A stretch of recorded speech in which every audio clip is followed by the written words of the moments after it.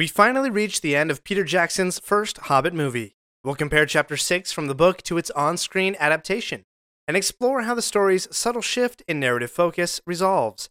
This is Lore of the Rings, episode 97, and I'm Aaron, your guide to Wandering Middle-earth. One thing we'll see in this episode is the importance of sticking together with your friends, because Middle-earth is too big a world to be lost in by yourself. You never know what creatures you'll meet who will think that you are meat. You'll need your friends by your side. So go ahead and share this episode with a friend. You know the friend I'm talking about, that one that asks you about Lord of the Rings all of the time, and you gladly answer, yet inside you think that your friend should listen to a Lord of the Rings podcast. Wandering Middle-earth is always better with a friend, so send them this episode. Now, let's wander.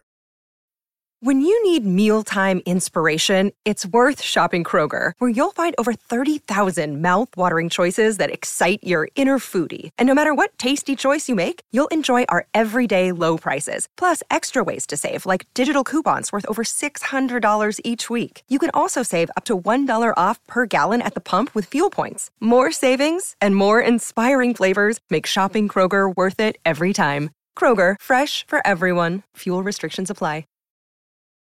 Out of the frying pan and into the fire starts with Bilbo escaping through the mountain door, while Gollum screams behind him.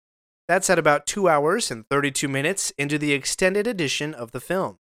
And it ends with the Eagles rescuing Gandalf, Thorin, Bilbo, and the Dwarves. I'll say about 2 hours and 46 minutes in. That's roughly 15 minutes to portray this chapter on screen, and it actually is the film's finale for the action fighting, though not the emotional finale. Okay, so what happens? First we have Bilbo with the ring on, running along the mountainside. Then we cut to the dwarves and Gandalf, who quickly realizes that Bilbo is not among them. But it's clear that the dwarves are none too happy with Bilbo. If you remember all the way back in the mountain sequence, Thorin is already upset with Bilbo. And Bilbo is making to return to Rivendell after deriding the dwarves for not having a home anyway. While Bilbo is eavesdropping, Thorin alleges that Bilbo has abandoned the quest, being too soft for adventures in the wild. Quote, "We will not be seeing our Hobbit again," Thorin claims. A clever line, seeing as how Bilbo is invisible at that moment. This conversation stirs a moment of decision for film Bilbo. He actually could turn back.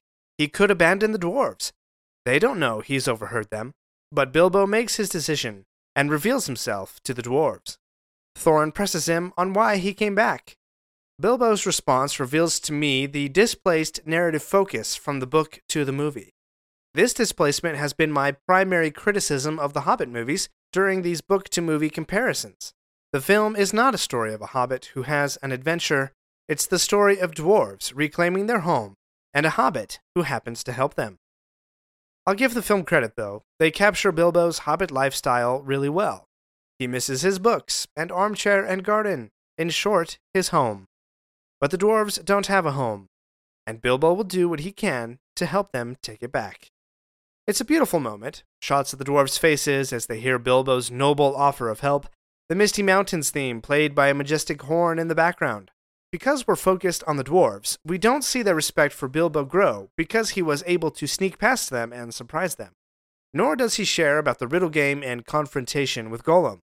He slips the ring into his pocket, noticed only by Gandalf. The moment is broken by the reveal of Thorin's archenemy, the Pale Orc, riding astride wargs. Thorin and Gandalf each speak half of the chapter title. Sadly, it doesn't come from Bilbo feeling like a piece of bacon, like in the book. Because we've seen wargs before, their sudden appearance is not much of a surprise, although those sightings were from a distance, and now the wargs are up close. So close that Bilbo sticks his sword into one. They hide in the trees, where Gandalf is able to talk with the butterfly and so call a ride from Uber Eagle. This takes away from the catastrophe that the eagles provide.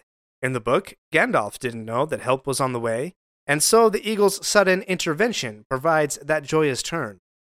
Film Gandalf, on the other hand, simply has to delay capture until the eagles arrive. The little butterfly is perhaps fan service for the Lord of the Rings movie trilogy fans.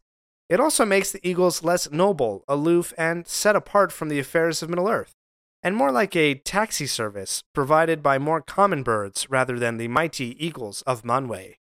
Azog is finally revealed to Thorin, who thought him dead. Azog taunts Thorin with insults about the scent of fear, much like the orc commander at the siege of Minas Tirith in the Return of the King movie. And this kicks off the final action sequence of the film. Wargs start to knock down trees, much like a line of dominoes. Gandalf lobs flaming pine cones in response, so now they are literally in the fire, as the chapter title suggests. But now the dwarves are hanging over a cliff and in dire need of a solution.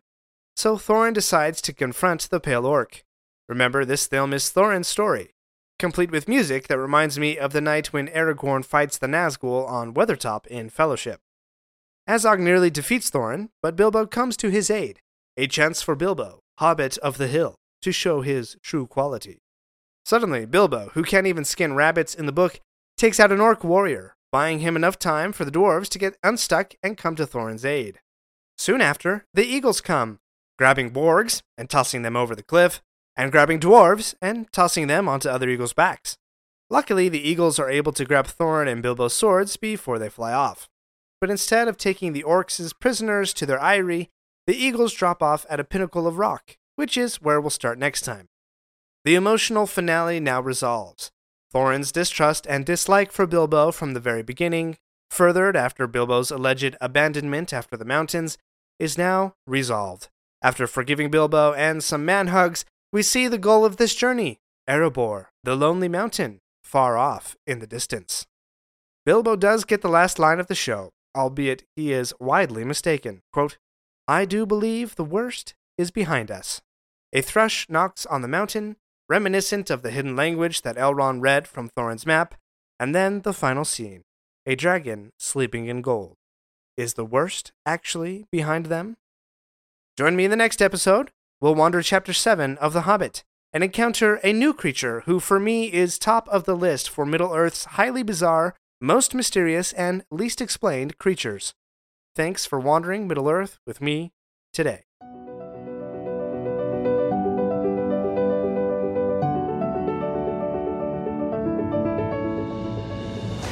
My friends, if you enjoyed this episode, let me know by subscribing, leaving a review, and sharing with your friends.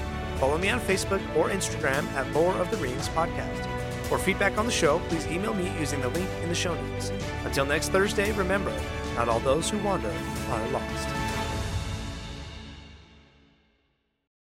You know how to book flights and hotels. All you're missing is a tool to plan the travel experiences you'll have once you arrive. That's why you need Viator. Book guided tours, activities, excursions, and more in one place to make your trip truly unforgettable. Viator has over 300,000 travel experiences to choose from. Everything from simple tours to extreme adventures and all the niche, interesting stuff in between. So you can plan something that everyone you're traveling with will enjoy. Real traveler reviews give the inside scoop from people who've already been on the experiences you're considering. So you can plan with confidence. Free cancellation helps you plan for the unexpected. And 24/7 customer support means you can travel worry-free. Download the Viator app now and use code Viator10 for 10% off your first booking in the app. Find travel experiences for you. Do more with Viator.